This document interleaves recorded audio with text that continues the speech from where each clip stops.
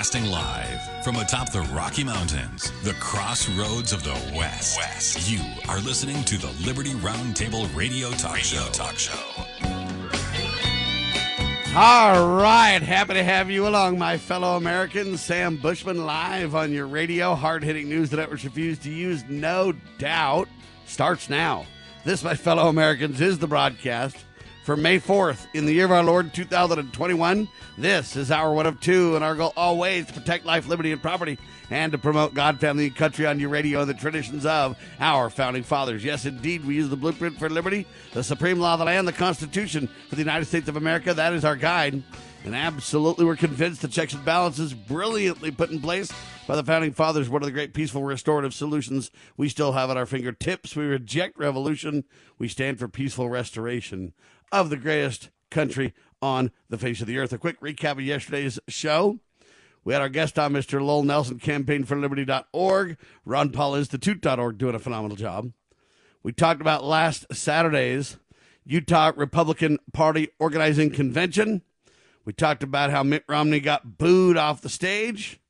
Not totally off the stage. I guess the Republican leader got up and stood beside Mitt and saved his bacon and got the crowd to calm down a tidbit, shamed them, said shame on you for being, well, the sad part is they don't have any way to express their frustrations these days. The problem is Mitt Romney's voting record, it's out of control. It's liberal. It's extreme. According to the John Birch Society reports, Mike Lee is well into the 90s. Really, really, really dismal for Mitt Romney. And so people just are not happy. He circumvented the caucus system in America to get on the ballot in the first place. You know what? Nobody wants him there. But he's there because the election system in America is broken. Broken for a lot of reasons. Fraud being one of them. Manipulation of the system and changing the game and changing the laws and the rules and moving us more and more and more towards a democracy is certainly one of them as well. We talked about the 12 myths fueling government overreach in times of crisis. Robert Higgs wrote that article, and it relates directly to the point at hand. Second hour, we had on Dr. Scott Bradley, his lifelong goal in collegiate series to preserve the nation.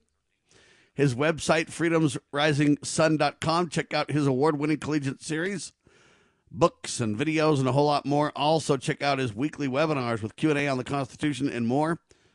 freedomsrisingsun.com. With him, we talked about Mitt Romney being booed at the speech at the GOP convention in more detail. We talked about, did you know that the recall power was considered and rejected during the Constitutional Convention by the Founding Fathers? They believed it didn't work. It moved us too much towards a democracy. The 17th Amendment, ladies and gentlemen, states that the Constitution established the direct election of U.S. senators in each state. The amendment supersedes, they say, Article 1, Section 3, Clauses 1 and 2 of the Constitution, under which senators were elected by state legislative bodies. Also, it changed the way vacancies would be fulfilled. Originally, the Constitution required state legislatures to fulfill Senate vacancies. Now they've turned that all into democracy style, folks. It's disaster. We talked about that being related. President Biden jettisoning science, to say the least, wearing a mask despite being vaccinated. He calls it a patriotic responsibility, for God's sakes. Wow. Science be darned, right? Wow. I guess they lied to us again. They first said only a 10-day lockdown, huh? 14-day lockdown at the most. Then they said, well, you got to have masks. Then they said, well, you got to have vaccines if you want to get rid of the mask. Now they said, psych, you got to have vaccines and you can't get rid of the mask. They've lied. I guess on another topic, but just as sad, we talked about the more we move towards a democracy, the more we lose our morality in America, too. Promoting of democracies and promoting immorality go hand in hand. And Manhattan District Attorney, a guy by the name of Cy Vance Jr., announced on Wednesday that the city will no longer prosecute prostitution and unlicensed massage. That's according to a press release from the Manhattan District Attorney's Office. So immorality just all over the place in America, folks, and that's the reason that we're suffering such great trouble, such great trials in the most wonderful country on the face of the earth. It's a tragic reality check, but there you have it. All right, that's a recap of yesterday's 2-hour broadcast, still available at libertyroundtable.com and lovingliberty.net. Spread the word. Donate liberally, would you please? News the networks refuse to use today starts now. Kurt Crosby's with me for a discussion of all things liberty. Localhoneyman.com. Welcome, sir. Buenos dias. Greetings and salutations. Howdy, howdy, howdy. Thank you, Sam. You're very welcome. I have a story straight out of Kurt Crosby's playbook. You ready, Kurt? Yes, You're going to love this story.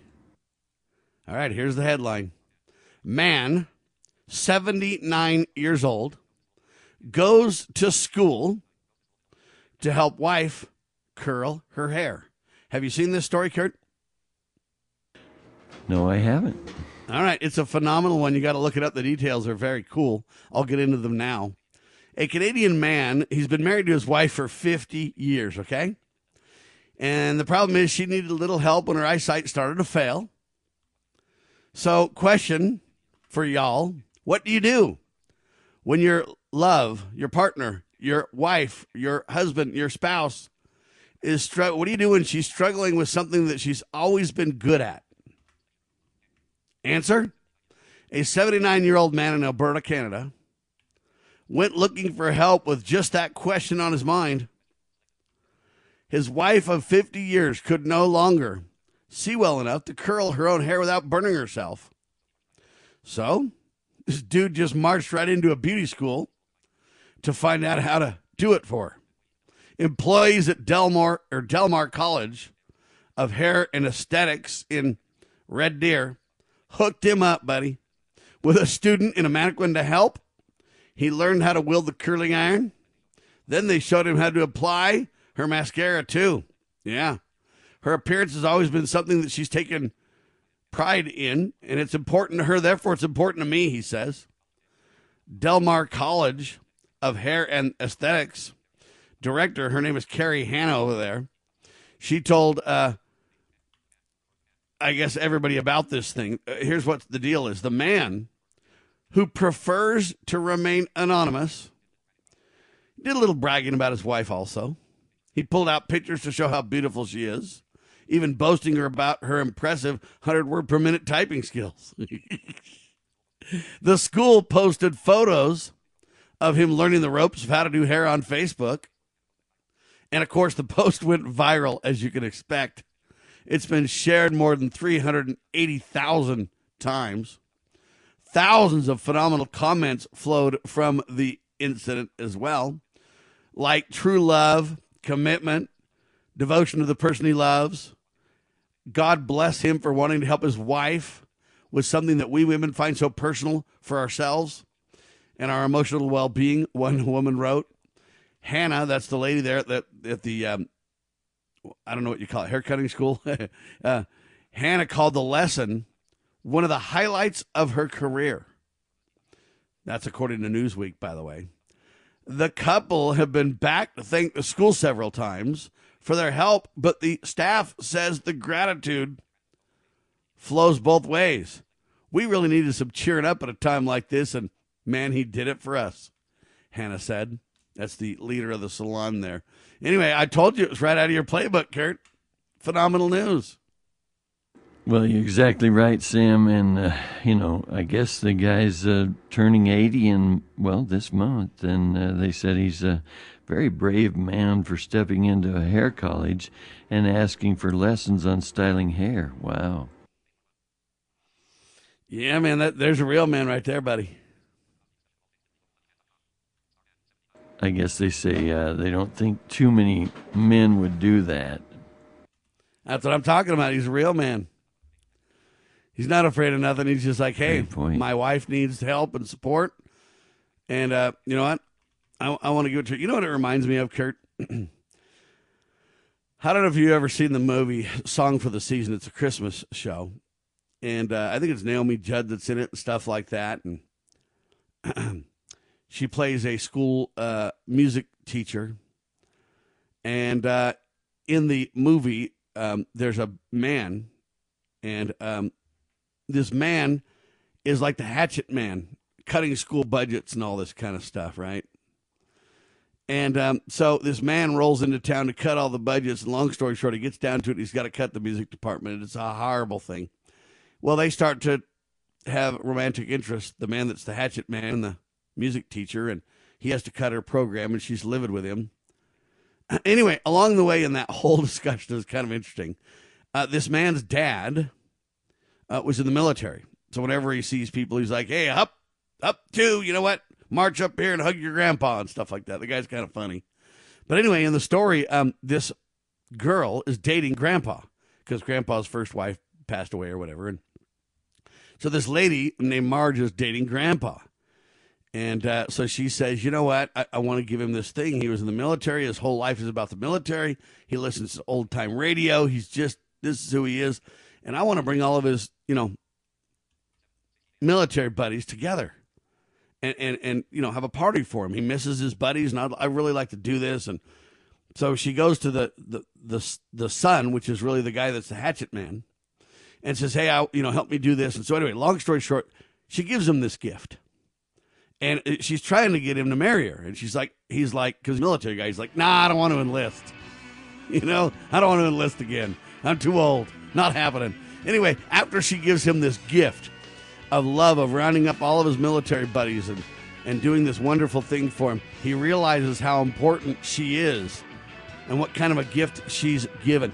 All I can say is it's a gift like that, ladies and gentlemen. Liberty Roundtable Live.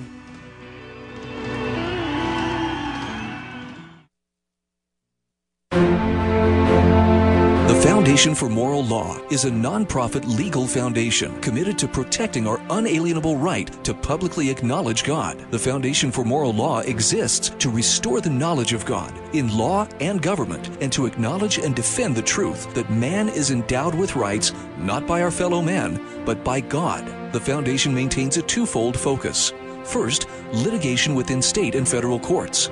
Second, education, conducting seminars to teach the necessity and importance of acknowledging God in law and government. How can you help? Please make a tax-deductible contribution, allowing foundation attorneys to continue the fight. You may also purchase various foundation products as well at morallaw.org. Located in Montgomery, Alabama, the Foundation for Moral Law is a nonprofit, tax-exempt 501c3 founded by Judge Roy Moore. Please partner with us to achieve this important mission. morallaw.org. The spirit of the American West is live and well in Range Magazine, the award-winning quarterly devoted to the issues affecting the American West. Each issue contains informative articles, breathtaking imagery, as well as the culture of cowboy spirit today, and gift ideas like the 2021 Real Buckaroo Calendar. Order online from rangemagazine.com. Loving Liberty Network salutes the spirit of the American West at rangemagazine.com. Well, my mom smokes and my dad smokes, and I saw them smoking, so I tried it. They're telling me not to smoke, but they smoke themselves. When it comes to smoking, are you sending mixed signals? But when you teach someone a certain way to do things and you go back on that certain way, it sends mixed signals to the person that they're trying to teach. The parents need to be the example. Smoking. If you think you're old enough to start, you're smart enough to stop. A public service message from this station and the Church of Jesus Christ of Latter-day Saints. I want to dedicate this song to Mr. Rupert Murdoch.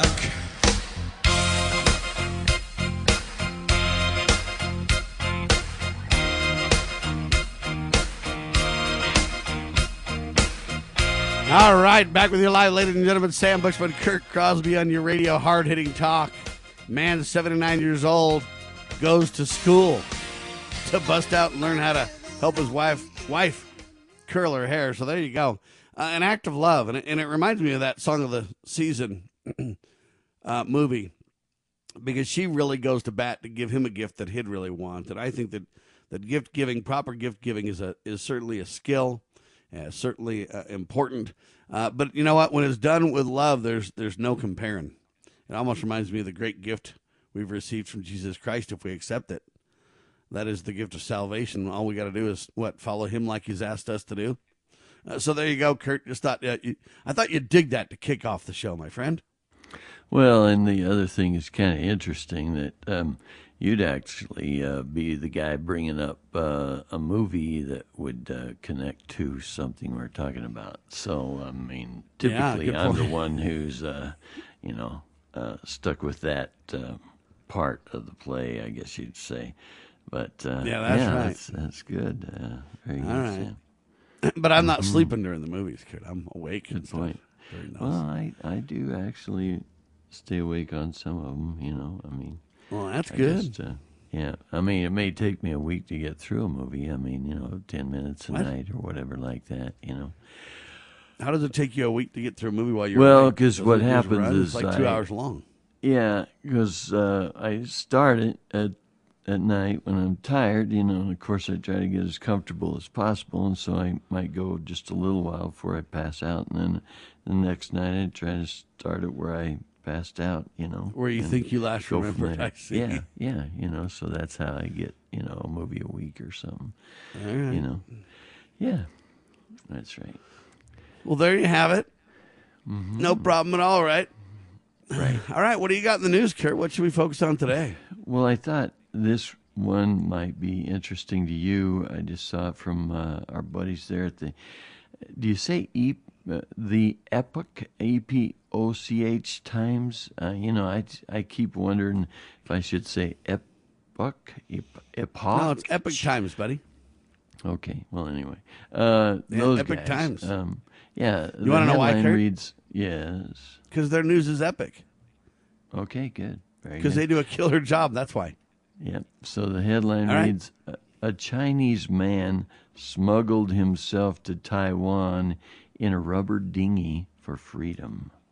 Alex Wu, he's got the piece, and all I can say is, "Woo, this is a good story," Anyway, but it's kind of cool to see. I haven't heard of too many Americans like getting in a dinghy trying to head to like Cuba, heading across the border into, Mexico. Maybe they're, you know what I mean? It's just, you just don't see it, Sam. And so, you just got to ask yourself, why that is. If America is such a race baiting, terrible place, according to, Joe Biden and, crew, that you got these people that are, trying to go somewhere where there's more freedom. Even in America, you got that happening when you get people leaving places like New York, California, Oregon, Washington. You know what I mean? The more lockdown cities, even like in Utah, you got people leaving the bigger cities and trying to find some bits of freedom out there somewhere, right? Absolutely. It just reminds you of that song, "Somewhere Out There," anyway. But it also reminds me of, people will do a lot of stuff for freedom, Kurt.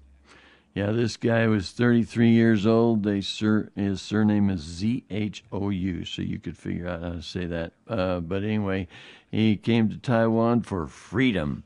His military-grade rubber dinghy was purchased from China's online shopping website, Taobao, I don't know, I said Taobao, with a motor that he installed. Altogether, it cost him about, it says 16,000 yuan, about $2,500. He bought 90 liters, almost 24 gallons of fuel for the trip. According to the Chinese language media reports, he crossed the Taiwan Strait undetected by both PLA and Taiwanese Navy maritime patrols and shore patrols. After reaching the Taichung port for 2 hours, he saw workers passing by and called for help. The workers brought him, it should say brought, but it says bought him, well, maybe they bought it, food and provided him with clothes.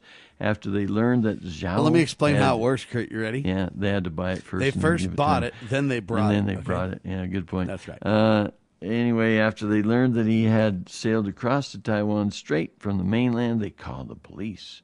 From Xinxi, Fujian, anyway, it's about 100 nautical miles, so 100 miles he's cruising across in this little dinghy. But what people do to go for freedom, you know what I mean? And where did he go from and to, Kurt? Well, he went from communist China Yes. to Taiwan. Taiwan. The Republic of So China. I got a question. Why don't we call Taiwan a separate country? And why don't we, back their freedom play, Kurt? Well, Sam, you wouldn't want to upset any of those I would. insider. I mean, I don't want to upset anybody, but I do want to support you know. freedom. Amen to that. I would too. Yeah. Yeah. They say one person in one boat can successfully cross the strait without being detected. It does not mean that 100 people in 100 boats or 1,000 people in 1,000 boats can also sneak into Taiwan in the same way. I think it could mean that. You know what I mean, Sam? I mean, Well, we would hope it means that, but we would also want to kind of, submit to the communists a little bit of, why do people want to flee if your system is so awesome? Why are people just like amen to bailing that. and taking tremendous risks to get the heck out? I mean, Cuba does the same stuff to the U.S., right? Why are people trying to flee to, different locales and stuff like that? Is it because it's so incredible there? Is it because they lack indoctrination classes? I mean, what is it? yeah, right. I don't get it, right? They're wishing I guess I for do get more. Yeah, good point. You do. But I just don't understand how they fail to understand this. And then they're like, well, don't worry, a bunch of people can't leave. We'll force them to stay. And in my mind, doesn't that just kind of tell the whole story right there? Somebody's Yes, it fleeing, does. and they're going to force you to stay. Don't worry, most people can't do what this guy did. That's a fluke. We'll prevent the rest of them. We're sure of it. And it's like, hey, this is awesome. Embrace our way of life. Not. It was just, That's right.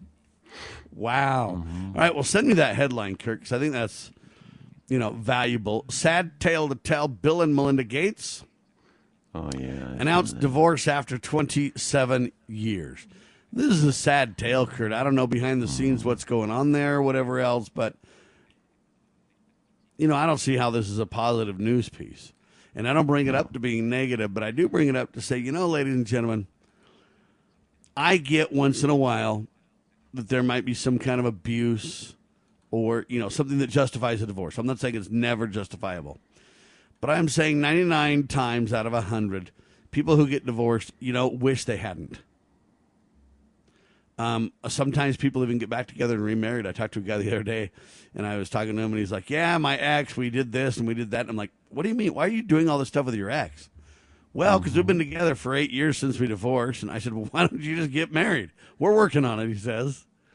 And it just kind of goes to show, ladies and gentlemen, that, you know what? People don't want to be alone. People are always thinking the grass is greener. But what you got to do, and I don't know everything about it. I've only been married. My 29th year wedding anniversary is coming up here in a little bit, a couple days. Literally a couple days. But anyways, I say what you got to do is work on your relationship. And if you put as much time into the relationship as you put criticizing and or in efforts to leave the relationship, man, the relationship could be awesome. And so, before Bill and Melinda finalize their divorce, I'd just like to kind of shout out to them, guys, you know what? I know it's not perfect, and I know life's hard, and I know a lot of things can get in the way. I get that. It's very easy to not see things, the way they really are. But if you go a little way, if you can I quote another movie, Kurt? Do I dare do that? Yeah. Two in one good point. hour? Mm-hmm. All right, I'm going to ask you this, Kurt. Do you know the answer? What is the movie that gives the guy a bunch of guidance of how to save his marriage? I think there's a number of those, but I can't. Nothing comes to mind real quick. Oh, come on. Do you know Cameron? Oh, come on, man. What's wrong with you people? But Sam, there's $146 billion at stake for Bill and Melinda Gates. I mean, we'll talk about that coming up too. All right, hang tight, ladies and gentlemen. I don't think either of them will have money problems. Well, they have plenty of money problems, just not the kind you and I might think of, right? All right, when we get back, I'll tell you the name of the movie too. You are listening to the one and only Liberty Roundtable Live.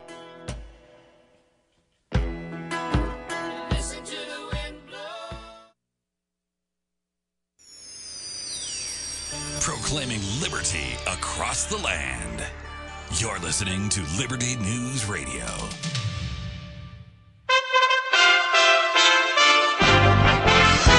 USA Radio News with Lance Pry. Mexico City officials are reporting a subway train derailed in Mexico City Monday night after an overpass partially collapsed, killing at least 20 people and wounding dozens of others, with 38 hospitalized. The structure was built in 2012. Mexico City Mayor Claudia Sheinbaum says it appears a support beam has failed. End quote. President Biden on Monday called on wealthy Americans and corporations to pay their fair share to fund free community college and other benefits as he promoted his sweeping jobs and safety net plan in Virginia. Speaking at Tidewater Community College in the port city of Norfolk, Biden said his proposed expansion of the U.S. public education system would rebalance the economy and benefit lower-income Americans. Melinda and Bill Gates are getting divorced after 27 years of marriage. Reports on Tuesday said the couple did not sign a prenuptial agreement before they got married in 1994. USA Radio News. Who's really running the country? Joe Biden? The First Lady? Kamala Harris? Maybe Barack Obama?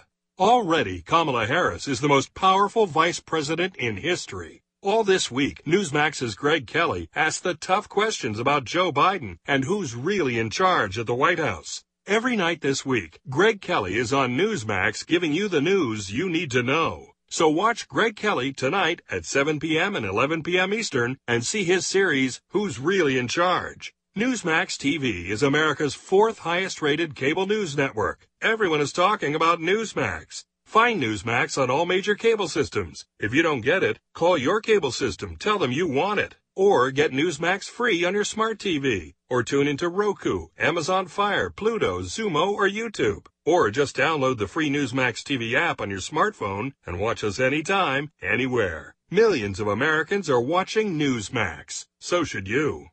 Looking into the turmoil at the U.S.-Mexico border, Tim Berg from the Phoenix, USA Radio News Bureau. House Republicans James Comer and Jason Smith are questioning a Biden administration proposal that would send cash payments to Central America as part of a strategy to deal with the causes of the illegal immigration crisis. Both are ranking members of the House Oversight and Budget Committee, and they've expressed concern that sending millions of dollars to countries with rampant corruption isn't a good idea. In the meantime, Texas Attorney General Ken Paxton tells Fox News the border crisis is not just an issue for states along the U.S.-Mexico border. So this is just a launching point. Obviously, the cartels are not going to tell us where the drugs are going, and the human trafficking, where that's going all over the country.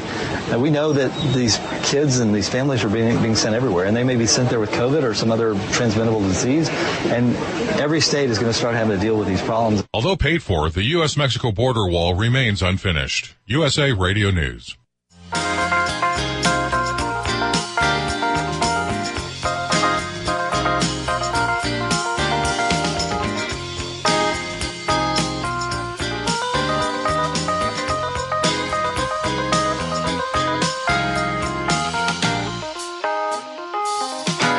Live and on your radio, ladies and gentlemen, Sam Bushman. Full of movie advice today, ladies and gentlemen. You got to dig it, huh? Sadly, the Bill and Melinda Gates family, I guess, divorcing. And I mentioned the movie A Song for the Season. It's a romantic movie, a Christmas movie. And then I also mentioned another movie. The movie, ladies and gentlemen, that I'm talking about is called Fireproof. 2008. To save his marriage, a firefighter uses a 40-day experiment known as the Love Dare to save his marriage. And so I would kind of encourage Bill and Melinda Gates to watch Fireproof. And, you got to remember the reason you fell in love in the first place. You know what? Life gets hard. And sometimes it's the person. Sometimes it's circumstances. Sometimes it's bad health or, you just get off on the wrong trajectory or whatever else. But I think Fireproof is a very brilliant way to kind of highlight what it takes to come back. It takes a little bit of humility, takes a little bit of prayer, takes advice from loved ones and good people around you to encourage you to do what's right, to keep your commitments, to work on it. And you know what? You can get a new view. And so I don't mean to criticize Bill and Melinda. I do mean before the divorce is final or whatever else, though. And I know, maybe they're listening, maybe they're not, but hey, there's hope there. And unless there's serious abuse or something like that, I really am telling you that it's much better It's much better to work on your relationships, not thinking the grass is greener, but putting in the hard work that it takes. You know, it's like exercising a muscle or, you know, anything else. You've got to put in the time. And when you do, wonderful things happen. Do you have any other advice on this one, Kurt? Well, you know, I mean, you've got a lot of experience being married. We're working on our you got more than I've 40th got, year. but we both have quite a bit, you know? Just a little bit. You know, I was thinking about a couple of signs, or, you know, I don't know if you call them signs that they put up around here, but little it's not like a knick-knack, but it's decorations around the house here where we live. And one of them says, all because two people fell in love. And I was always thinking that they should put like a little sub thing that says something like, and worked hard every day to keep that love alive, you know, because that to me is, you know, what it takes. And I'm sure I don't know everything about the Bill and Melinda Gates thing, but when there's $146 billion at stake, you know, the sad thing is, you know, it reminds you of that Bezos, you know, breakup, I guess you'd call it that, a little while back. You know, a similar amount of money, and you just, you know, you're going to get focused on the wrong things, I think, and the most valuable thing that you've got should be the relationship with the one you've chosen to be together forever. And so if you work hard at that, and, you know, one other sign we got, I was going to get to that. I know I probably went off on the, you know, lost the track there, but the other one is, it really is a wonderful life. And hold on a minute. We didn't lose track at all, Kurt. Well, I know, but we're on track, buddy. I went a little ways off there, but it really is a wonderful life, you know, because I've always enjoyed the movie Wonderful Life. My wife enjoys it a little less because she gets upset because Mr. Potter doesn't really get his just desserts, if you will, you know.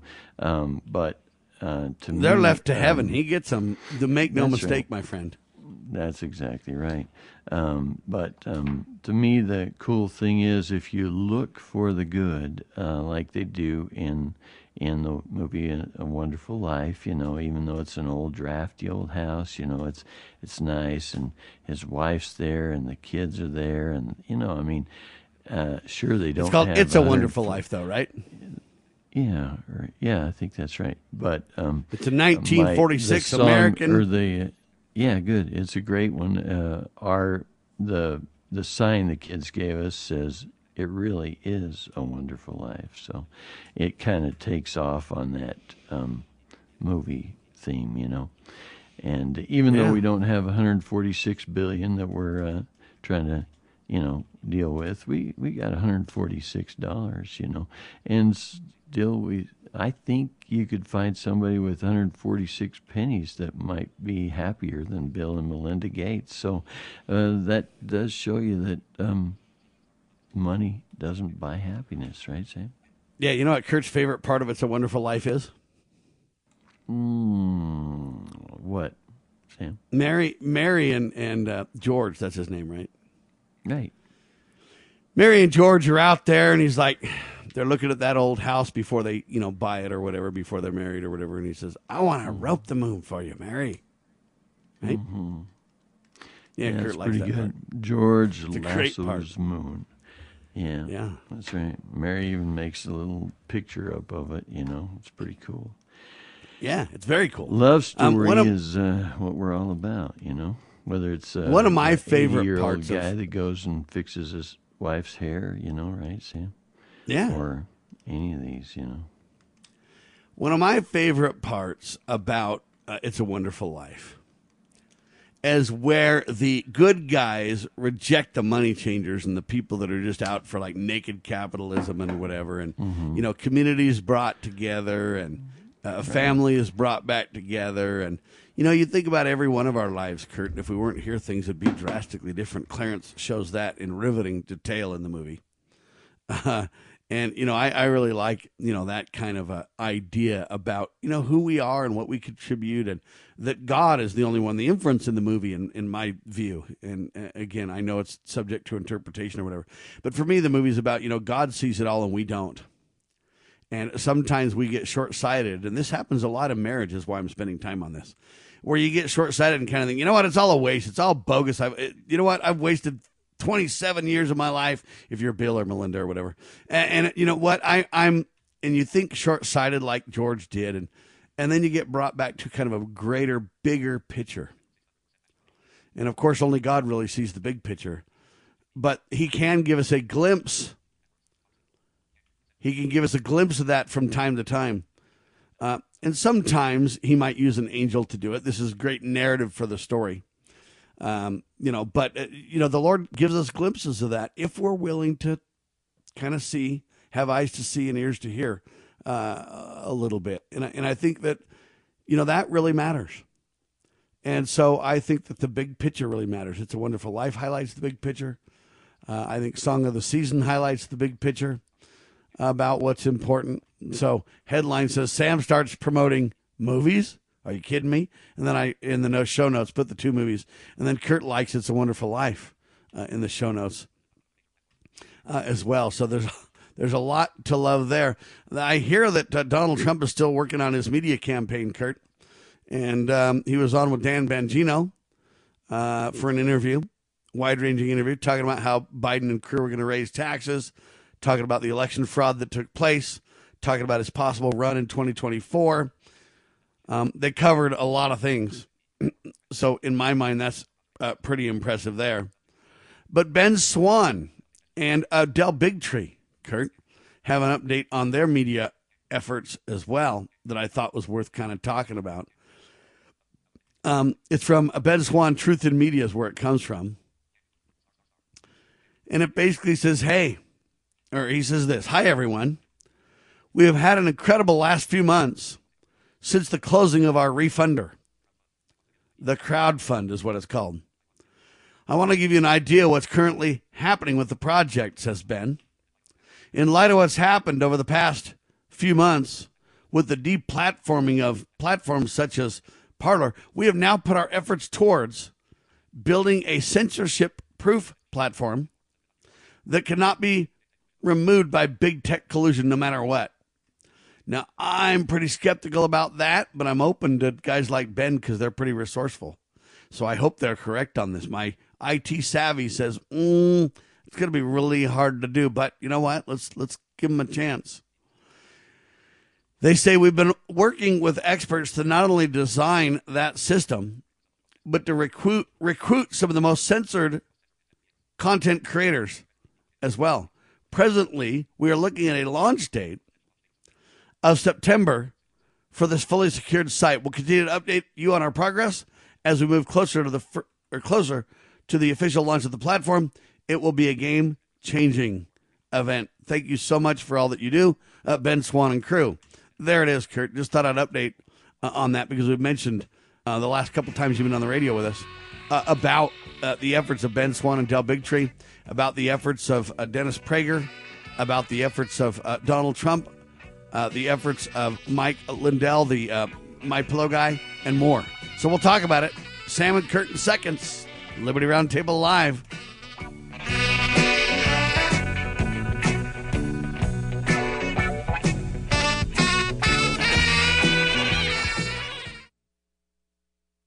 What do you wish your parents would do to show you they love you?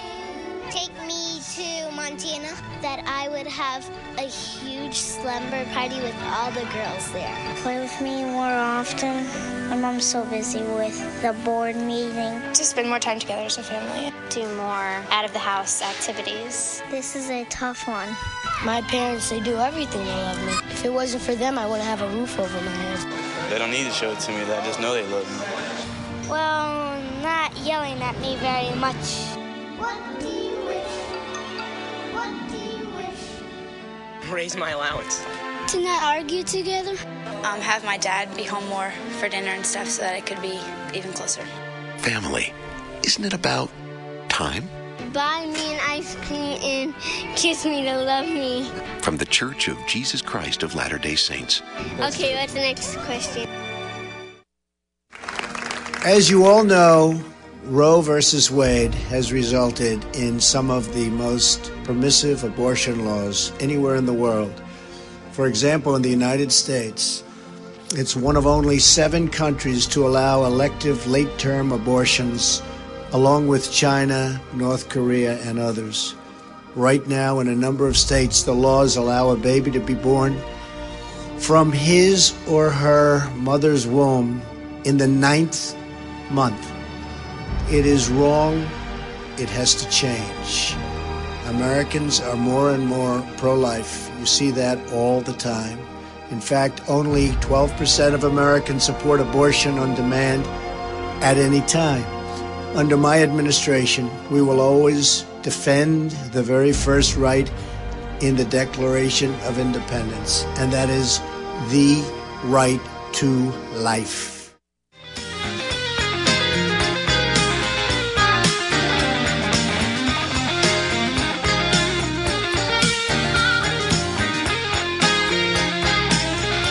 All right, back with you live, ladies and gentlemen. So I just wanted to give you an update on what Ben Swann and those guys were doing. Again, we're hearing updates from Donald Trump, Mike Lindell, Del Bigtree, and Ben Swann.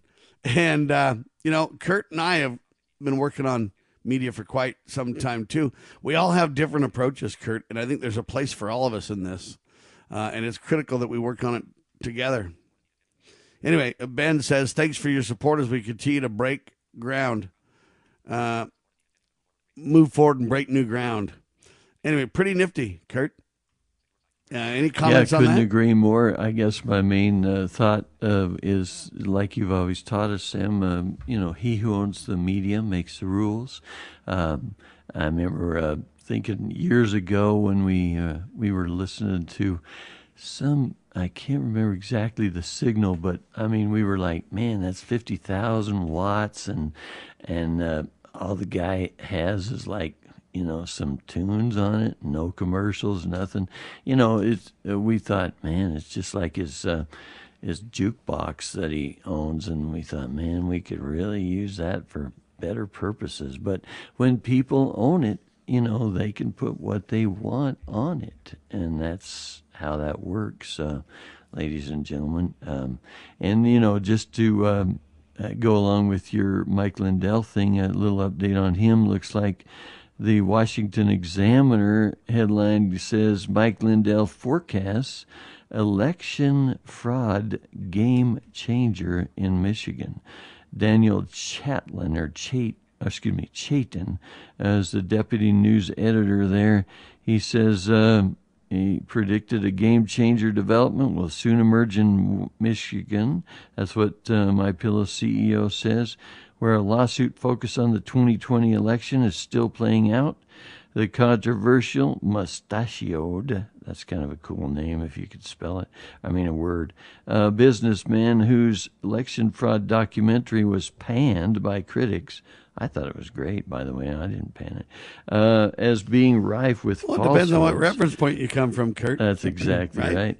If you love Joe being in office, and you love vote fraud, and you love shutting down Trump because you hate him, then, that's your narrative, buddy, and that's how it is. And so you don't really like Mike Lindell's fact-finding mission, do you? Good point. He said there will be a filing in court that will be very embarrassing for Newsmax, a conservative news outlet that apologized last week to an employee at Dominion Voting Systems for vote manipulation claims. He said this is what Lindell told former White House chief strategist Steve Bannon on his War Room podcast. He says, I'll have really big news once this day is completed. It's a game changer, and it's really going to make Newsmax look bad. I guess he appeared to be let me be very referring, clear. Mm-hmm. Not look bad for their original reporting. Look bad for their wimpy meltdown back away, is what he's saying, right? Well, and it goes to this whole point of what usually happens with the media when somebody gets threatened with these massive lawsuits. Their attorneys, if there's, anybody really there on the board, they say, man, we better step away from this. And yet Mike Lindell's got a whole lot to lose, and you don't see him shrinking back. He just going at him with all the guns blazing, looks like. I guess he appeared, they say, the Washington Examiner piece says, Lindell appeared to be referring to a lawsuit in Antrim County, Michigan, that has expanded from a legal challenge over a local marijuana retailer proposal to claims that Dominion machines and software might have intentionally manipulated the election results up and down the ballot. A judge recently allowed there to be testimony from people on an expert witness list provided by the plaintiffs to rebut a report published by Secretary of State Jocelyn Benson's office affirming that human error, not Dominion voting systems, machine software, led to early tabulation errors in Antrim County.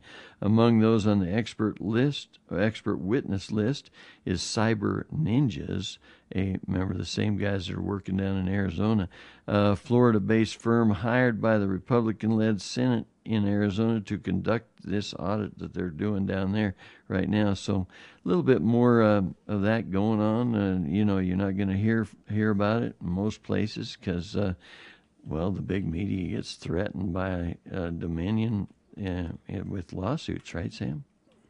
Yeah, and I think Mike Lindell standing up, in my opinion, on this one taller than anybody so far. Time will tell how it unfolds. I think if we're going to have truth, then Mike Lindell will be vindicated. Newsmax will be, praised for their early reporting, but condemned for their meltdown back away. But I also think that for Newsmax and others, these Dominion people have been going on the Sue Happy, trailblazing effort.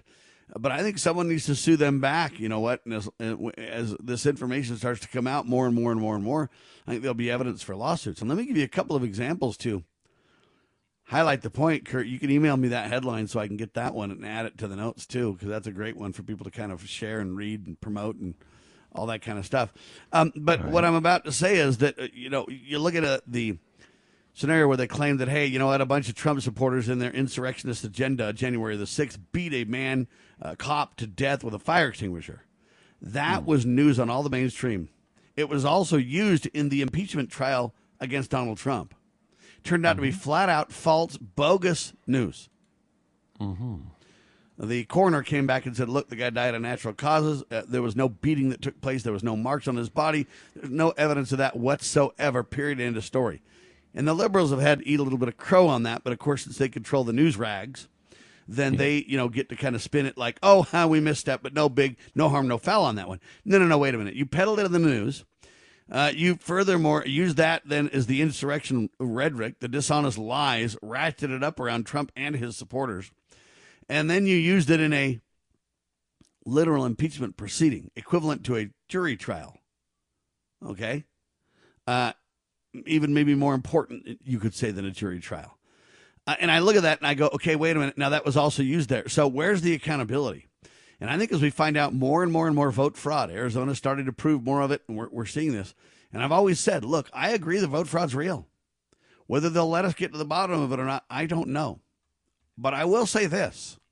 The more people that work on it, and the more we do not give up, that we have backbone to stand, like Mike Lindell and others are doing, these cyber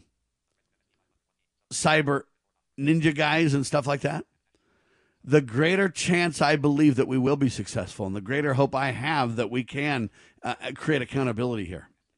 It's not that I don't believe that the truth is there. I know it's there. And it's not that I don't believe that we can't mandate accountability. It's that I didn't know if enough people would stand up. And Kurt's had a lot of faith in that, and I commend him for that. But I say this. If Mike Lindell and if others keep on this, beating on the turret,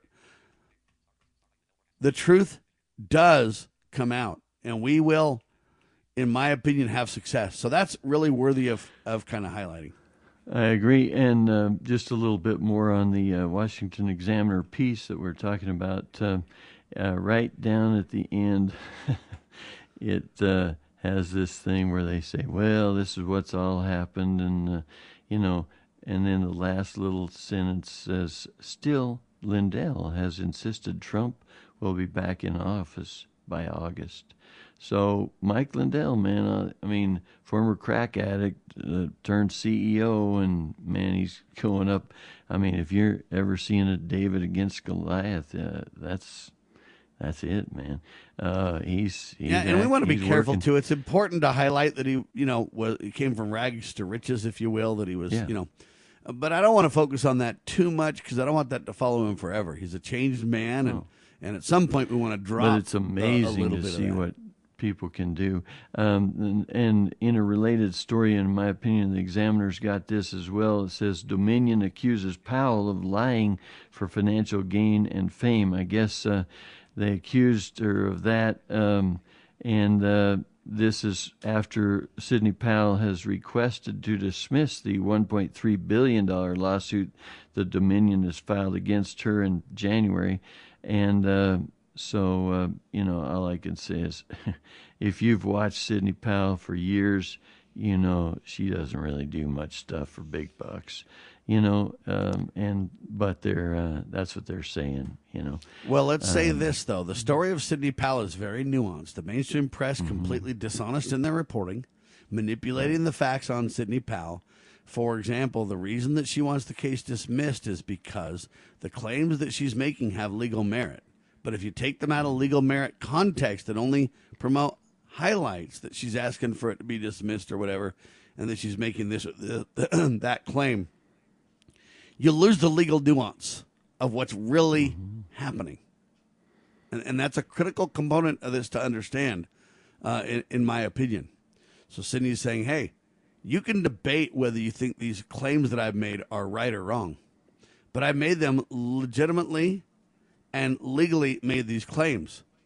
And so, you know what, whether they're factual or not in your view, I want them dismissed because I have every right as an attorney with the evidence that I have, the affidavits, to this and this, to make these kind of claims. And even if you guys rule that they're not factual, that doesn't mean that they were frivolous. So, you got to get into legalese to understand that a little bit. That, hey, can an attorney?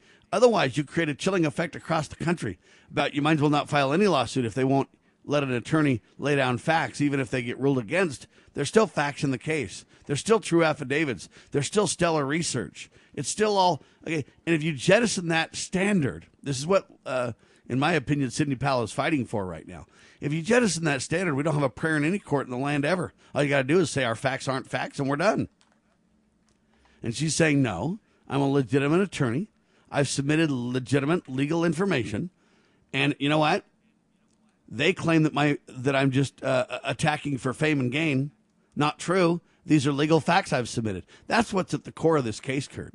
But if you believe the mainstream manipulators, they're like, Sydney's backing down now because she got her clock cleaned, and it's not true, and she had a bunch of facts that were bogus because she's trying to make a bunch of money and get famous. That's not the discussion at all if you dig into the legalities and the details of this case. And it's important to highlight that difference and that truth, in my opinion, Kurt. Good point, Sam. Yep. All right. I was gonna mention that Kurt Cosby's working on buying some radio stations and stuff like that. I think what we'll have to do is save that till Thursday, though, Kurt. Kurt will be on with us Thursday, and we can talk more about that, too. We're working on that, and, if you really want to know, ladies and gentlemen, there's ways you can help from, being the widow's mite kind of person where you just do what you can to, our buddy who says, hey, man, I got $1.5 million. I'm ready to buy some radio stations, we're up for it. Whatever we can do to help, we're there, right, Sam? Absolutely. The question left when I say Kurt is working on trying to purchase some radio stations, the question left is, can you help? Right? Amen to that. And isn't that the next question? We're looking for angel investors. Lots of ways as Chuck to be Harder. part of it. Angel investors, as Chuck Harder used to call them, to good Americans that could just tip in a little bit. A lot of heavy work can be made light by lots of hands, right? Amen. So the question is, can you help? And the answer is, I think you can, if you make it a priority, huh? All right, hour 1 in the can. 2 coming up. I've got Patrick Simmons with me. Thanks, Kurt. We'll talk to you Thursday, sir. Thank you. God save the Republic.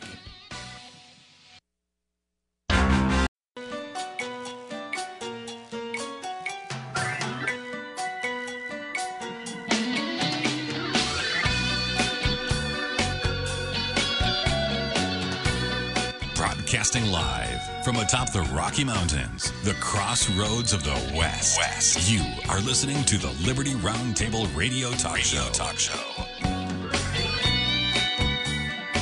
All right, happy to have you along, my fellow Americans. Sam Bushman live on your radio. Hard-hitting news the networks refuse to use, no doubt, continues now. This is the broadcast for May 4th in the year of our Lord 2021. This is hour 2 of 2, and our goal always to protect life, liberty, and property, and to promote God, family, and country on your radio in the traditions of our founding fathers. All right, ladies and gentlemen, LibertyRoundtable.com, LovingLiberty.net, the two websites to promote. Donate liberally, would you please? Every penny will be used to grow our presence in the media as we tell the tale of liberty. Now our guest, Patrick Simmons. And Patrick Simmons is with the National Right to Work Legal Defense Foundation. Find out if you live in a right-to-work state, ladies and gentlemen, today. Righttowork.org to learn more about that.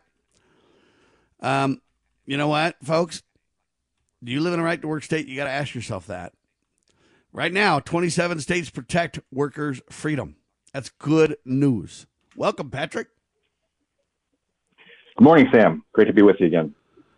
Oh, there's so much to talk about. There's so little time, my friend. Headline: Union officials plead guilty to violent extortion. A guy by the name of Williamson and another guy named Veach both pleaded guilty for conspiracy to commit Hobbs Act extortion. A former union official by the name of Thomas Williamson, Sr., was sentenced to 4 years in prison for beating and extorting non-union workers. That's according to a Department of Justice press release. Williamson initially tried to verbally intimidate the workers at the construction site. Then he went to the church that was in the question, and he tried to get them to agree to help, the union get the project, but no. Unsuccessful, Williamson returned to the site a day later with his Union 495 buddy, Jeffrey Veach. And then they supervised union members as they beat the non-union workers, ladies and gentlemen. This is insanity news in our modern times, and nobody's heard about it. Patrick? Yeah, this is an interesting story, and unfortunately, it's a glimpse into the go-to tactics that we see by so many unions, and they think that these jobs belong to them, not to the workers who freely choose to take them. And they say if you're hiring workers who aren't paying us money, that's according to union bosses like this, that's wrong, and they will go to very extreme ends to try and enforce their fiefdom there. In this case, a number of workers ended up getting beat up. These two union officials initially raised, and we've talked about this before, they raised the fact that under federal law, a lot of union violence is actually exempt from federal racketeering and extortion.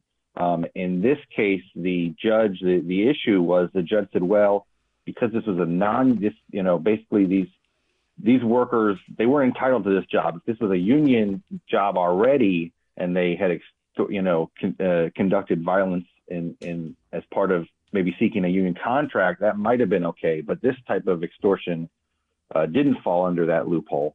But the whole situation is just another demonstration that, union bosses, of course, they claim to speak for workers and be about what's best for workers, but this is an organization, and that their move is give us what we want or else.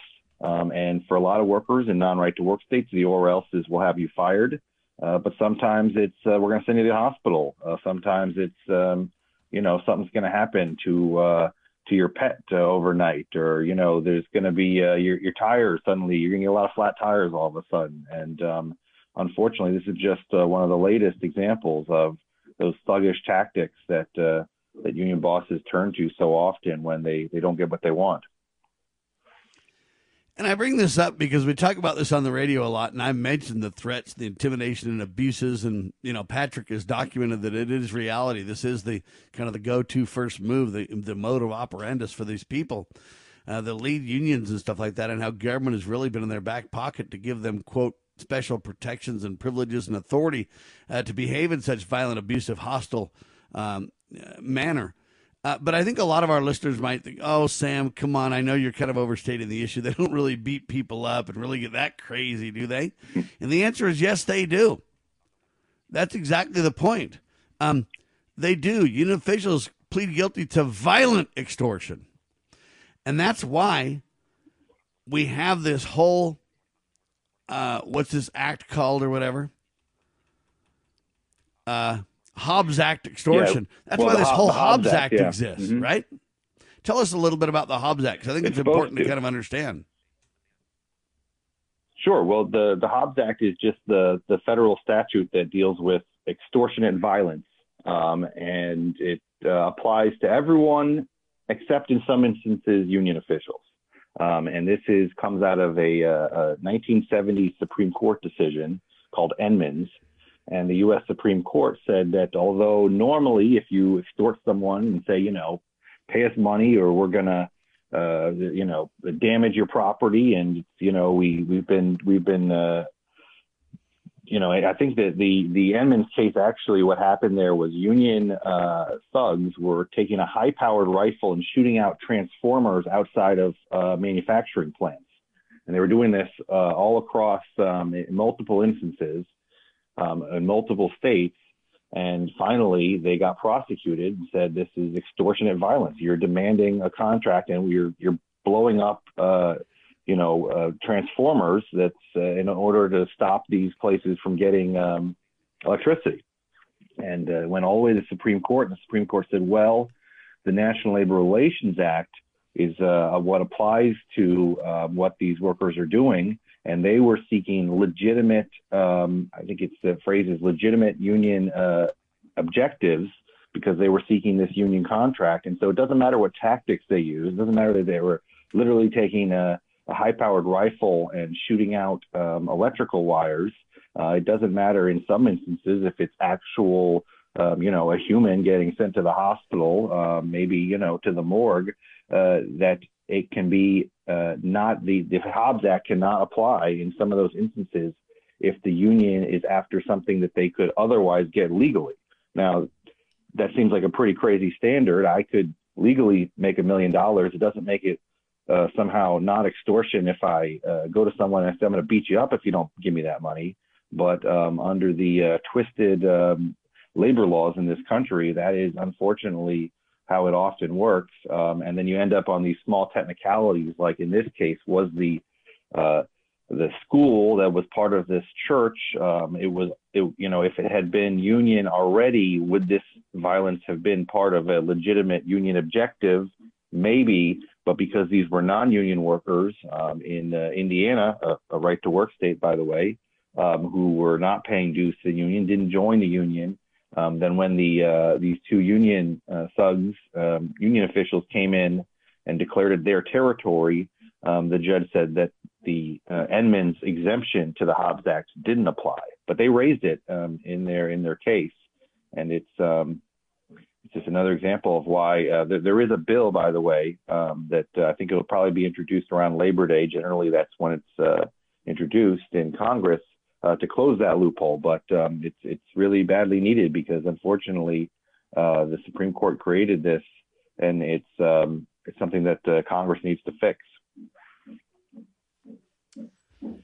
It's also something that we the people need to be aware of, because I think education matters about this. When people are kind of up in arms saying, we got to have a right to work state, Rand Paul, other senators and Congress members, let's work on this. You know what? Right to work is critical. We can't have unions forcing their agenda by violence. Okay, that's what the Hobbs Act was designed to prevent, partially.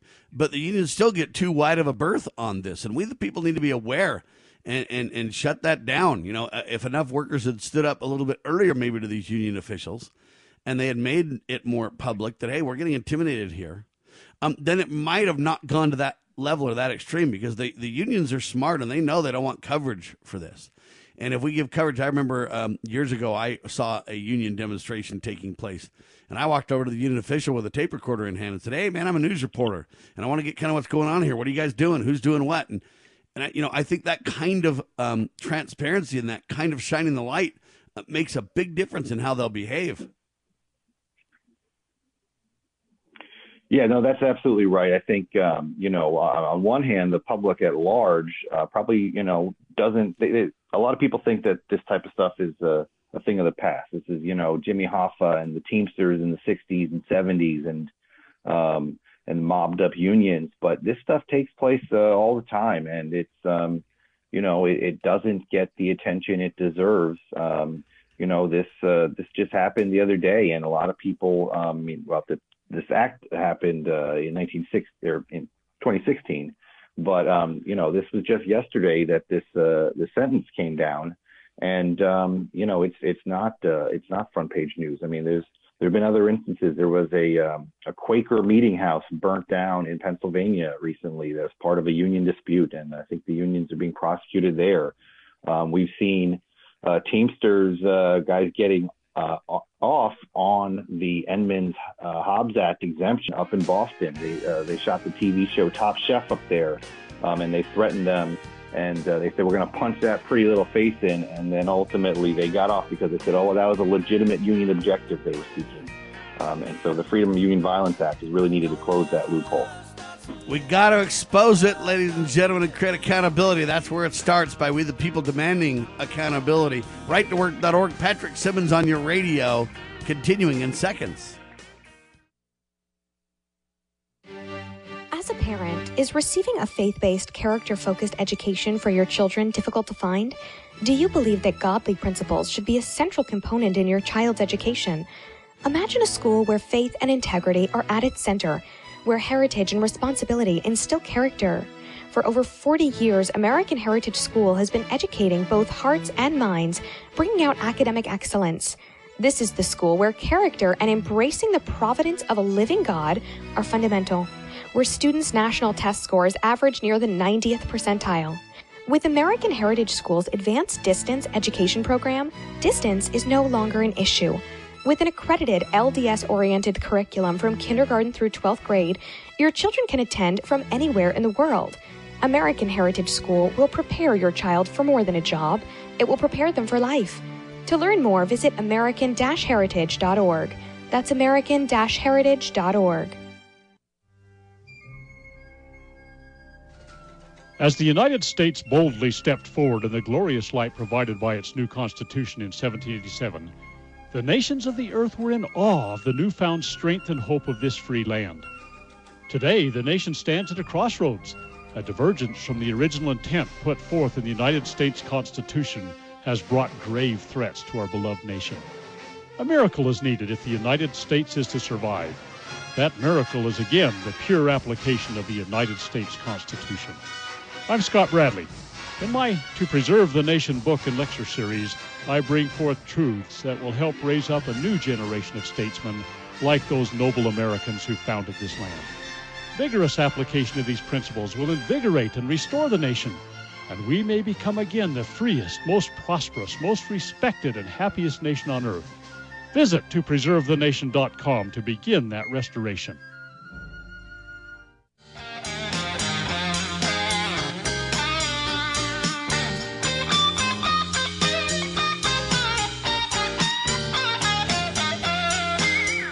Back with you live, ladies and gentlemen. Patrick Simmons, RightToWork.org on your radio with me. 27 states have right to work. We need to make it national. Rand Paul working on it. We're trying to help at Liberty Roundtable Live as well. There's so much to cover. The unions are out of control, folks, and if you think that's years gone by and it's not happening, it's happening right now. Union officials plead guilty to violent extortion just recently here. This is new right now. We got to be aware. We got to create transparency. I don't know how you say this lady's name. Is it Raggy Dunn? Raggy Dunn. I'm not sure. Was interviewed on Fox 26 Houston.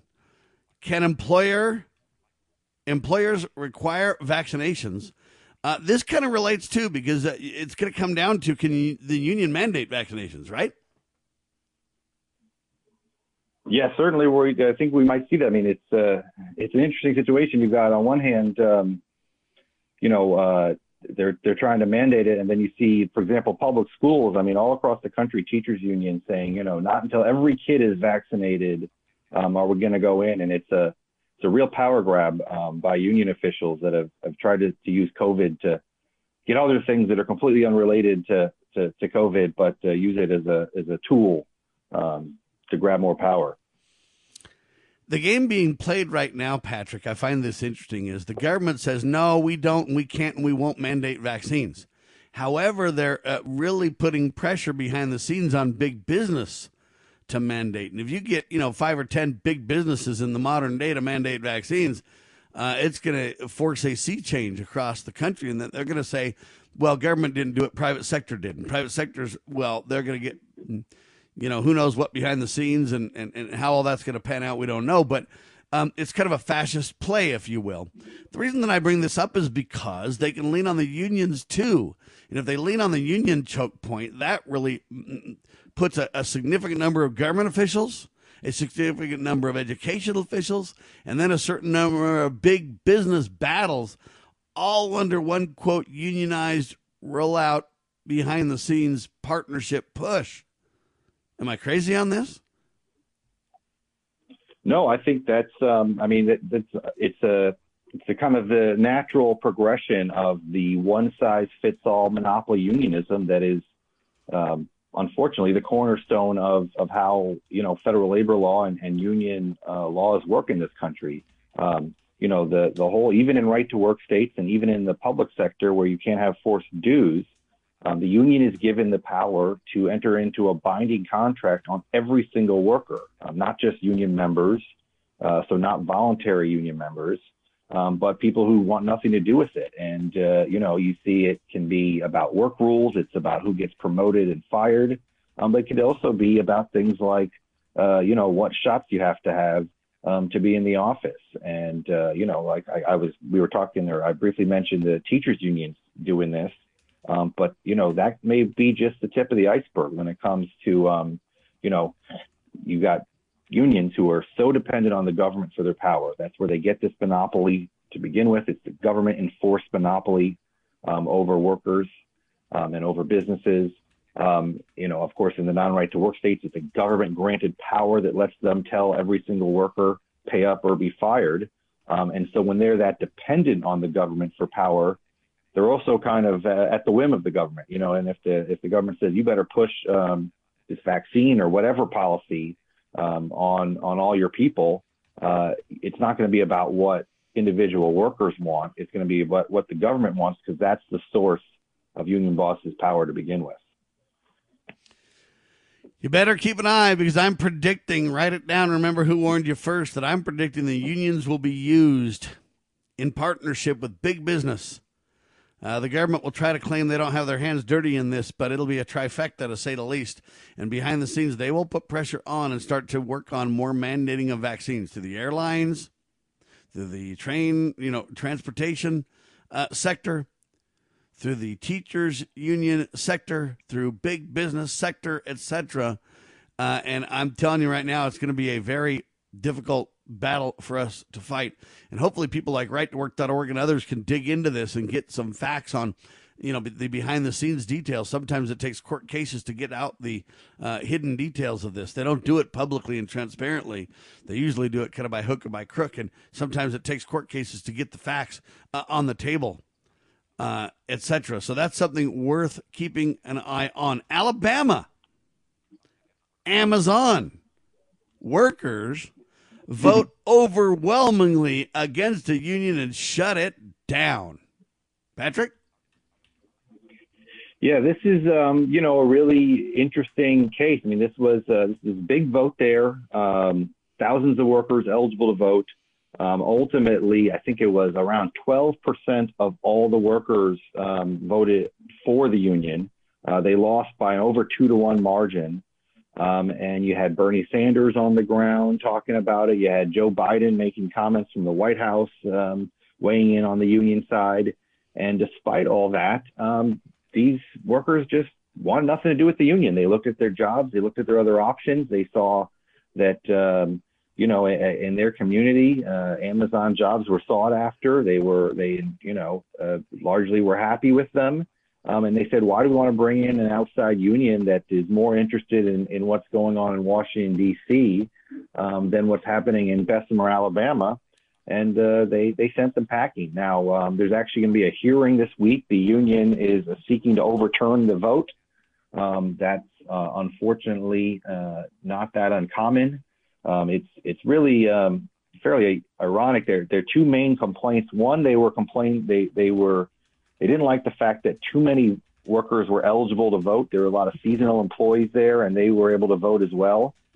So too many people voted is one of the union complaints. But then one of the reasons they're specifically seeking to overturn the vote is that there was a mailbox placed right outside the plant so that workers could easily cast their votes in the mail.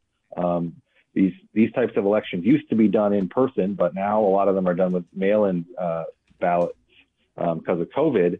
And the union didn't like the fact that the mailbox was put right outside the plant, and they felt that made it too easy for workers to vote. And so it's really a pretty cynical position that the union's taking here. But ultimately, I think these workers spoke quite loudly. They didn't want this union. They didn't want this outside union in their workplace. And, I think some of them said, look, the job's not perfect, but we think we're better off without them. And fundamentally, that's a decision that if the union were actually about workers, they would respect, but they're instead at the National Labor Relations Board this week in their efforts to overturn the vote. So we'll see how that plays out, but definitely a big high-profile loss for organized labor. They had every single politician. They wanted some celebrities down there, and these workers just ultimately said, no, you want to make this into some big display for, pushing your agenda in Washington, D.C., but this is not what's best for us. The interesting thing about this is it was a resounding rejection with all the stops pulled out by the unions. I think that basically people got transparent information, and I really believe that the key to this exercise is when people get the real information, then they reject unions more than not by far. Because these unions are not voluntary join or leave unions. They're mandated, forced unions. And I expect we haven't, the fat lady hasn't sung on this one yet. I think what we're going to see, though, is the union try to come back in some way to still force their attendance. Don't you think? They're not going to give up that easy, even though it was a beating almost, pardon the term. But, it was resounding. Yeah. But I don't think we've seen the end of it, is what I'm saying, Patrick. What do you think? No, I absolutely agree. This is the first step. Amazon has become, one of the second largest employer in the country, only behind Walmart. The unions are not going to give up that dream of those millions of workers and trying to get them. And they thought this was just step one. Whether it's back at this plant again or other facilities. They definitely see unionizing Amazon as one of their long-term objectives. And that's also why they're pushing the PRO Act in Congress, because this is a bill that would shut down workers' ability to get more information and hear both sides. It would let the union skip the secret ballot vote and install their power over every worker through card check, where they go around 1, 2, 3 at a time, pressure someone to sign a card, and then be able to use that card as a vote. So, whether it's twisting the law and making it more in their favor or just, being relentless and seeking to overturn losses until they get the vote they want. This is just the tip of the iceberg. Do you have a couple extra quick minutes, Patrick? Sure.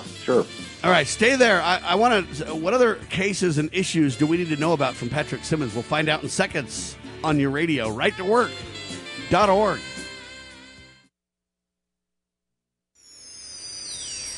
Protecting your liberties. You're listening to Liberty News Radio.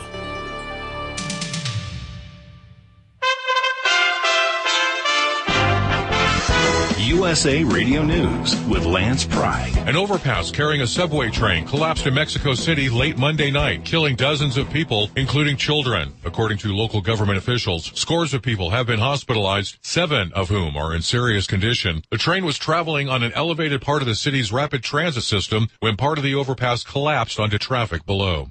Sparking inflation concerns, the Treasury Department says it's expected to borrow $463 billion in the current April to June quarter and $2.28 trillion for the full budget year as the government finances continued pandemic relief measures. The Treasury on Monday projected a borrowing need of $821 billion for the July through September quarter.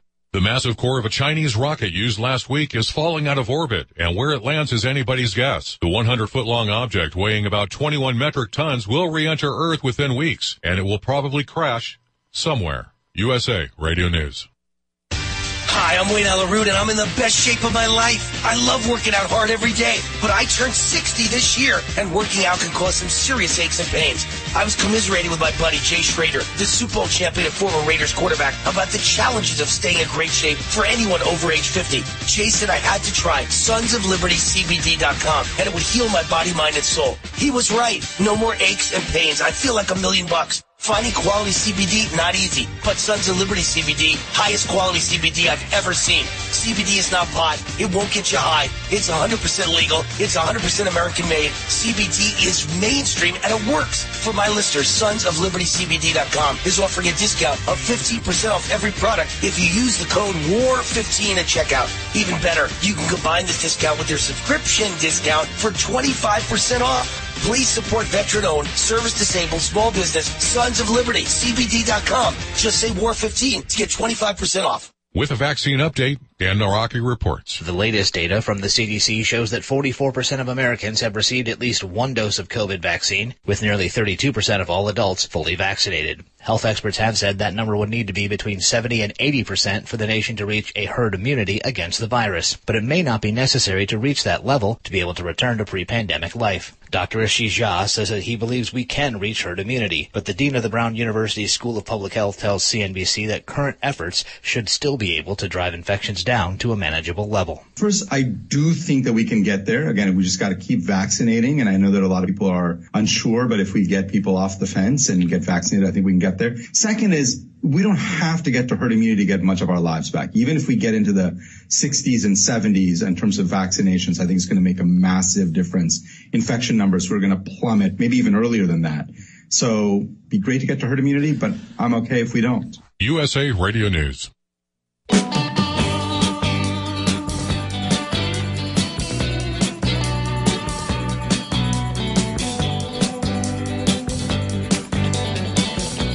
All right, back with you live, ladies and gentlemen.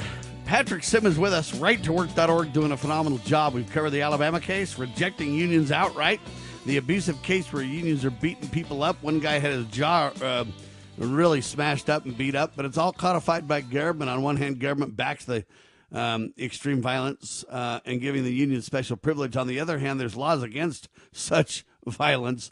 And the bottom line is these violent thug unionists went to jail. Appropriately so, I might add, and we've got to stop the violence. The best way is to shine the light of transparency on it. The best way is to back people who are working on right to work, righttowork.org. In 27 states, you have a right to work now. In other states, you don't. But the unions are getting very bold, and I believe the unions will be used as a linchpin to try to force vaccines on us all. Beware, write it down, remember who warned you first. I'm for unions if they're free choice, meaning you can leave and join, and if they're doing a good job for you, great. I understand the employer needs representation. I understand sometimes that, you know what, it's not a fair fight when the boss holds all the cards. I get it, okay? So I don't have a problem with that. My problem is the force issue. My problem is the backed by government issue, where you got unions and big business and government all together in a trifecta against you, the lowly worker. And all the while smiling in your face, acting like they're just after your best interest, when the facts are contrary, to say the least. The lobbying by unions is out of control on certain sides of the political discussions and more. So that's kind of the summary there. I wanted to ask Patrick really quick if there's any other quick cases that he wanted to mention that they're working on. But first, a caller jumped in from Utah. Chris, you got a question for Patrick? Yes, sir, Sam. I would like to know what that relationship is that the unions have with the government that allows them to benefit from the monopoly of force that government offers, because I've never had it articulated to me. Or could you refer me to a website, to your website perhaps, to learn more about that? Sure. Well, yeah, it's what's called, and this comes out of the National Labor Relations Act, but it's also the same scheme used for a lot of public sector labor laws, both for federal employees, but also at the state and local level. And it's what's referred to as exclusive representation, also known as monopoly bargaining. And basically what it means is that there can be, let's say there's a vote, sometimes there's a vote, sometimes not, but so let's say that there's 100 workers in a workplace and enough of them say, hey, we want to hold an election to see if we want to have a union in this workplace. And so maybe 50 of them vote and 30 of them vote for the union and 20 of them vote against it. Well, that 30 workers is enough for all 100 to now be covered by the union monopoly. And that's enforced by government, and the employer then has to talk to that union, and the union can agree to a contract that applies to each and every worker, even the ones who didn't vote, even the ones who voted against it, and whatever contract they have and come up with applies to them. And so that's what we refer to as monopoly representation. It doesn't matter that many of those workers didn't want the union, that they're not union members. It doesn't matter that they may be getting blocked from a promotion or raise by that union contract. It doesn't matter that the union contract may say you have the least seniority, and therefore anytime there's layoffs, you're the first one to lose your job. That contract applies to each and every one of them. And that takes place in the private sector under the National Labor Relations Act. It also takes place in the government sector. So that's where you see schools, public teachers who are unionized, and a lot of them maybe, were unionized 30, 40 years ago. So these current workers never even had a vote, these teachers, but the union has the power to contract on their behalf. That's a really significant power. I mean, think about power of attorney and who you would trust with the power to enter into binding contracts for you. There wouldn't be very many people, maybe, a spouse, a parent, a trusted family member or friend, maybe an attorney you really trust, but certainly not just any attorney. And yet the unions are granted that power over workers, over those workers' objections. And there's no doubt it's more abusive in a non-right to work state than it is a right to work state. It's more abusive in the public government sector versus the private sector, but it exists, and it does so via the National Labor Relations Board, via the bargaining rules and guidelines in employer/employee contract law, etc. But I want to broaden it even further because it relates to not only do they get enabled by certain acts and certain rules and guidelines and et cetera in government, but they also get special privilege by, for example, the Hobbs Act, extortion. Okay, that's an act to stop people from violent abuse of one another. But the union's got a special opt-out privilege in most cases, as Patrick told us. So it's not only laws that enable them, it's laws that give them exceptions and protects them. When we find out something's egregious, we get a law to stop it, but they get their own special privilege related to it.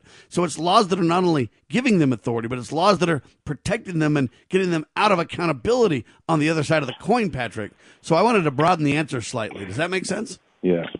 No, that's right, Sam. And I mean, a couple examples are, let's say a worker in a unionized workplace goes to their boss directly and says, hey, look, I'd like to work out a contract with you. I think I deserve a raise. If the employer talked to them at all about that, the union can go to the federal government and say they're violating our exclusive representation powers by talking directly to this worker. And so, it's really that extreme. In a non-right to work state, if a company says, look, we'll negotiate a contract, but just so you know, we're not going to agree to a forced dues clause. We're not going to force everyone to pay you money in whatever contract we end up with. They would go to the National Labor Relations Board and say, the company committed an unfair labor practice charge by not negotiating with us over forcing the workers to pay us money. So that's how extreme and heavy-handed the government is. But they wouldn't say forcing the workers to pay us money, although that's the facts. What they would say is from us providing representation for them and having the funding to do so. Right? Right. But of course, as we've discussed, that's unwanted representation in many instances, and that gets to the core problem. I just want people to understand that on the other side of the coin, when they pitch it, I just want to explain, Patrick, when they pitch it, they're not pitching it in the way we're telling you to some degree. They're using polite language, though. They don't just say, yeah, we want to force everybody, government, help us. They're like, no, we need to represent these people, and it's required to have funding to do so. And they couch it in very nice language, even though the hook is in the language for sure. Yeah, that's right. They call it union security clauses, but it's just about whether a worker can be fired for not paying money to the union. All right. Any final follow-up there, Chris? And then we'll let you fly. Yeah. So, no, I think you've answered the question. Do you have a website, Patrick, that I can go to that explains what you've just explained to me? Yeah. Sure.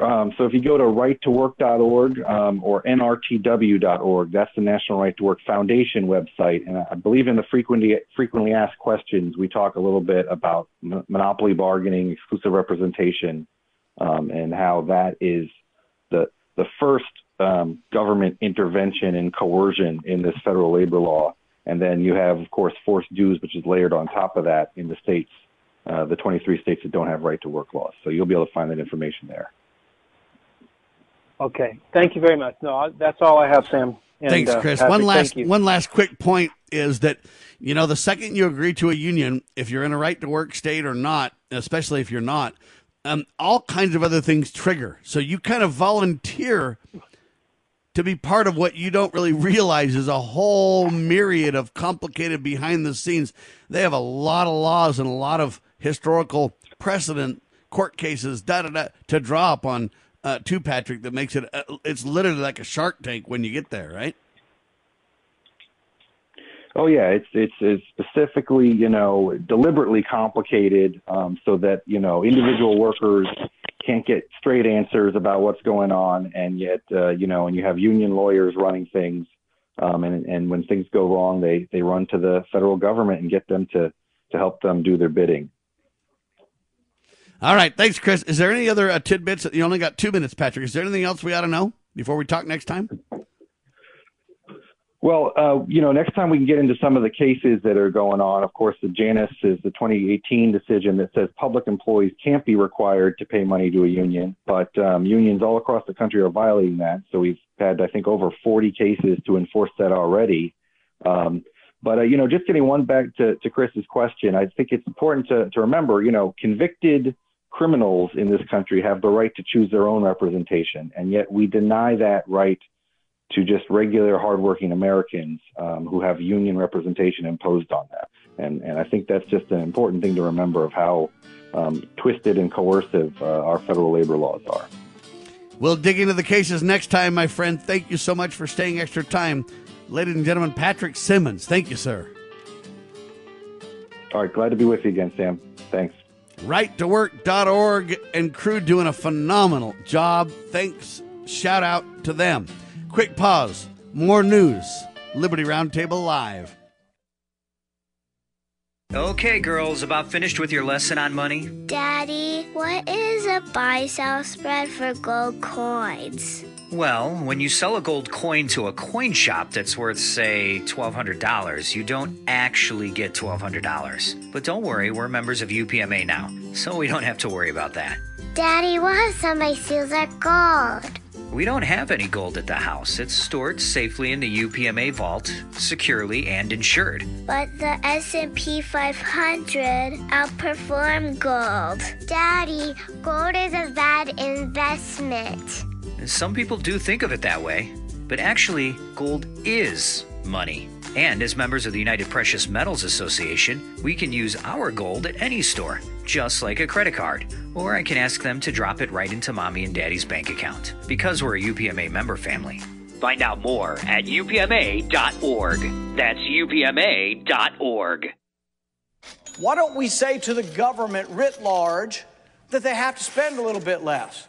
Anybody ever had less money this year than you had last? Anybody ever having a 1% pay cut? You deal with it. That's what government needs, a 1% pay cut. If you take a 1% pay cut across the board, you have more than enough money to actually pay for the disaster relief. But nobody's going to do that because they're fiscally irresponsible. Who are they? Republicans. Who are they? Democrats. Who are they? Virtually the whole body is careless and reckless with your money.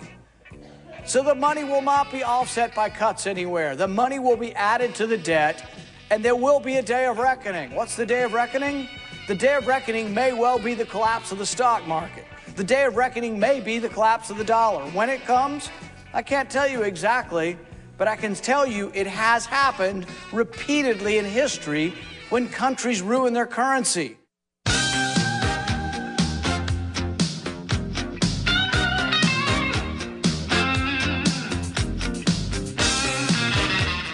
Ladies and gentlemen, it is going to be the power of love that saves us. I'm telling you right now. The love of the Savior, Jesus Christ. That's key, folks. Don't forget it in this crazy world where it just seems like there's division and hate everywhere. Don't fall for it. There's a lot of good, loving, Christian, faithful, law-abiding people out there that are making a difference day in and day out, and many of them are unsung heroes. You don't know about them, but the work they do is, no doubt, tremendous indeed. It's a marvelous work and a wonder, the efforts that are being made by a lot of people. All right, so there you have that. Let's see. I want to cover this here.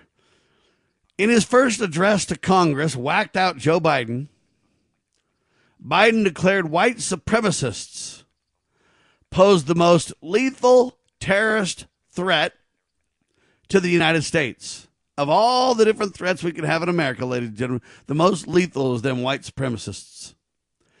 Now, folks, don't get me wrong. There probably are people who are white supremacists who are literally white, and they believe that, you know, they're because they're white, they're better than everybody else, and because they're white, they're the superior or the Aryan nation race or whatever else. And I'm not here to attack people that believe that. I don't agree with you if you believe that. I think you're misguided if you believe that. But I still have a Christian heart towards you, even if you believe those, in my opinion, wrong-headed falsehoods. But at the same time, I don't really know any people who truly, openly, blatantly, completely believe that way. And I think that they are far and few between. I think there are some radicalized groups, but Antifa, Black Lives Matter, some white supremacist groups, there's extremism on both sides. As Donald Trump wisely pointed out, look, there's bad guys on both sides. There's also good people who have different beliefs, conservative, liberal, etc., etc. For example, I believe America is the greatest country on the face of the earth. Not because we're white, but because we've learned to follow God's laws and follow principle. And when you do so, you're blessed. You get rewards. Okay? And when you follow proper principle, natural law blesses you, rewards you. Karma is the way the other side might say it, those who aren't, Christian focused. In other words, what you do follows you, etc., etc. Anyway, imagine in your first address as president, you're saying the white supremacists are the biggest threat we've got. Well, if that was just his opinion, that's one thing. I disagree with him. I think there's some wackos out there, but I don't think they're our biggest threat by any means. Personally, I'm starting to think government is our biggest threat. And I don't mean the legitimate, proper role of constitutional government. That's our biggest blessing. That's what allows us to prosper and be free. Okay, government has a purpose and a legitimate need. It fills the void, the vacuum. Hopefully with power that can repel a greater power that would be more tyrannical by nature, right? But I'm starting to believe that government's out of control when I hear all these stories about the FBI just abusing people left and right, all the way from Ammon Bundy to Michael Flynn to who knows who, right? Maybe you. Well, now Joe Biden is creating a secret police force to spy on Trump supporters and others online. Did you hear about this? I'm going to say it again. Joe Biden is creating a secret police force to spy on Trump supporters and conservatives online. Biden is eyeing private firms to help spy on Americans. Now, Art Moore, WorldNet Daily brings it up, but the DOJ considers seeking domestic terror law for the purpose. So what they're doing is they're backing into this terrorism ideology. They're backing into this white supremacist ideology. And they believe Donald Trump is a white supremacist, a racist. And they believe Christians are racists. All right. Here's what they say. Why do we need this power? Well, what do you do about ideology that's leading to violence, huh? That's what they're saying. What do you do about ideology that's leading to violence? And what they're doing with this, ladies and gentlemen, is they are backing into this narrative which will let them be unstoppable. It's kind of like the vaccine debate, okay? Where it's like, well, the reason that you got to take a vaccine is to protect me. The reason I take a vaccine is to protect you. Or the reason you wear a mask is to protect others. The reason they wear a mask is to protect you. And the reason that they pitch it like that, even though it's not truthful, is because then you can't really jettison their narrative. I mean, what, am I rejecting protecting you? See? And they trap you with this circular, dishonest, immoral logic.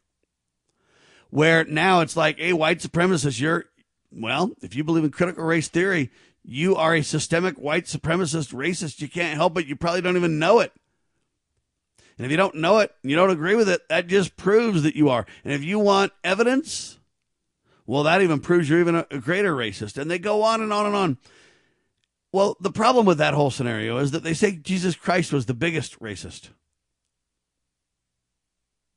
Yeah.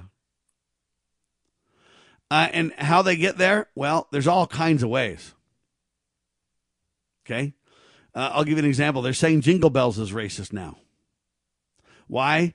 Well, you know, in the old days, they used to put bells on the slaves, using the N-word at the time, to make sure that if they tried to move and escape, we'd hear the bells and we could stop them before they hit the swamp.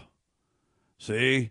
So Jingle Bells is a link back to the racist times of our nation. And see, and they go on and on and on and on with this kind of stuff. And no matter what, you cannot win the argument against vaccines, against the masks, because they frame the arguments in such a way, if you fall for it anyway, that you're just sidelined. Well, I mean, you don't want to hurt everybody else. That's why you got to wear a mask. What are you suggesting? That you have the right to hurt everybody else? Well, now Biden is eyeing private firms to spy on Americans. Yeah. They say, what do you do about an ideology that's leading to violence? So my ideology here, never mind the fact that I reject hate and promote love and reject violence and stand for peaceful restoration rather than revolution. And because I follow Jesus Christ and because I'm a Christian and because I'm white and because I'm a male and because I'm heterosexual, I love my wife and then I'm the enemy. And my rhetoric has got to be violent. See? That's where they're headed with this thing. And I personally think that if Donald Trump is literally eyeing private firms to help spy on the American people, Joe Biden creating a secret police force to spy on us because of the, quote, domestic threat relation. If you believe in Donald Trump, you're insurrectionist by association to the big dog, to the big insurrectionist, Donald himself. See, and they're going along with this narrative. And if we let it stand, we're in real trouble, folks. I think we need to impeach President Biden right now. Because if he really is doing this, there's also allegations that he sent private communiques to the illegal aliens coming to our country, inviting them, contrary to the law in America. See, these things that are being done are treasonous. And they've already spied on Donald Trump. We know that, right? And now they're going to spy on every one of us? Well, you don't need to spy on me, FBI. You can go to LibertyRoundtable.com and download my radio programs. Okay, I'll even pay for the servers so that you can download them and everything else. Okay, you don't got to hide. But the problem is, when will they say my rhetoric? What about my ideology? Is it leading to violence? They would claim yes. I would claim they're off their rockers, right? I'm certainly not leading to violence. But they would say, you've been kind to Donald Trump. You have, talked a lot about the founding fathers. They were violent racists. Yeah. So that's what we're facing, folks. And Americans better, in my opinion, wise up to it ASAP. If we don't, it's going to get above us and be about impossible to stop. And it's interesting to me that, you know what, they're pursuing a continuation of the George Bush Republican policy. So I don't think the Republicans have escaped this, or that the Republicans could save you from this, because the Republicans, George Bush started it all. George Bush and crew after 9/11 started the Patriot Act, right? George Bush and crew are the ones that spied on all of us and said, no, we're not, but then got caught lying, and the answer was, yes, you were, and yes, you are. Anyway, there you have that. We better wake up to this, and we better do it soon. You know, where does Biden get the authority to use private firms to spy on us? Think about your amendments to the Constitution, your 4th and 5th Amendments. But you know what? If they create a secret police force, what they'll do is they'll define us all as the enemy combatants. They'll define us all under the Patriot Act as lone wolves, or whatever other language they use that have legal term ramification. And then they'll use that to marginalize each of us and say, well, we don't need to treat you like a citizen because you become a terrorist enemy combatant, and therefore, hey, different rules apply to you. We better beware, ladies and gentlemen, or people like me will be off the radio. All right, enough of that piece, but shame on Joe, and we need this to be transparent. We need more and more Americans to know about it and to push back, and really, we need to start talking about impeaching Biden for even doing such a thing in the first place. All right, I guess there's a headline about police in Ontario, Canada. Police in Ontario, Canada have locked the doors of a church to stop in-person worship. Folks, this is getting bad. In my opinion, this is getting really bad. Right? Because if we can just flat out shut down a church, I know this is Canada,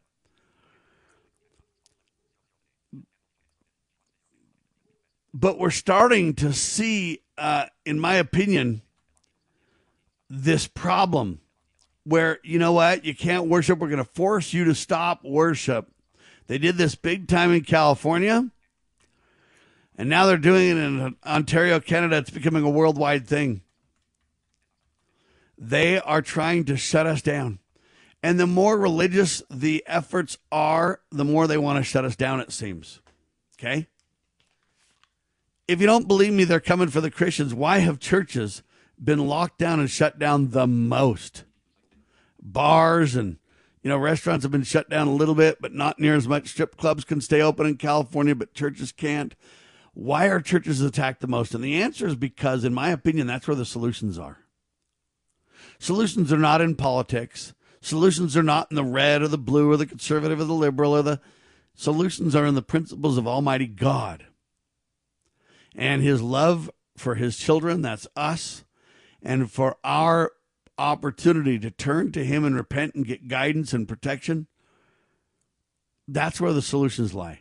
The solutions lie in getting married and having children, in families, in understanding the proper role of constitutional government and insisting on it, turning to God Almighty. It is that simple. It's God, family, and country. It always has been and always will be. Some would say, Sam, you oversimplify. And I say, yeah, maybe so, but you deny where the real solutions are. So what would you rather do, simplify or deny? Huh? I'd rather try to teach the principles, as simplified as they might be, to help people return to Christ. And when we do, blessings will be our companion and our result. Thanks for listening. I am Sam Bushman. LibertyRoundtable.com, LovingLiberty.net. Donate as liberally as you can, please. Every penny will be used to grow our presence in the media. We declare we the people can and will restore America. Will you help? God save the Republic of the United States of America.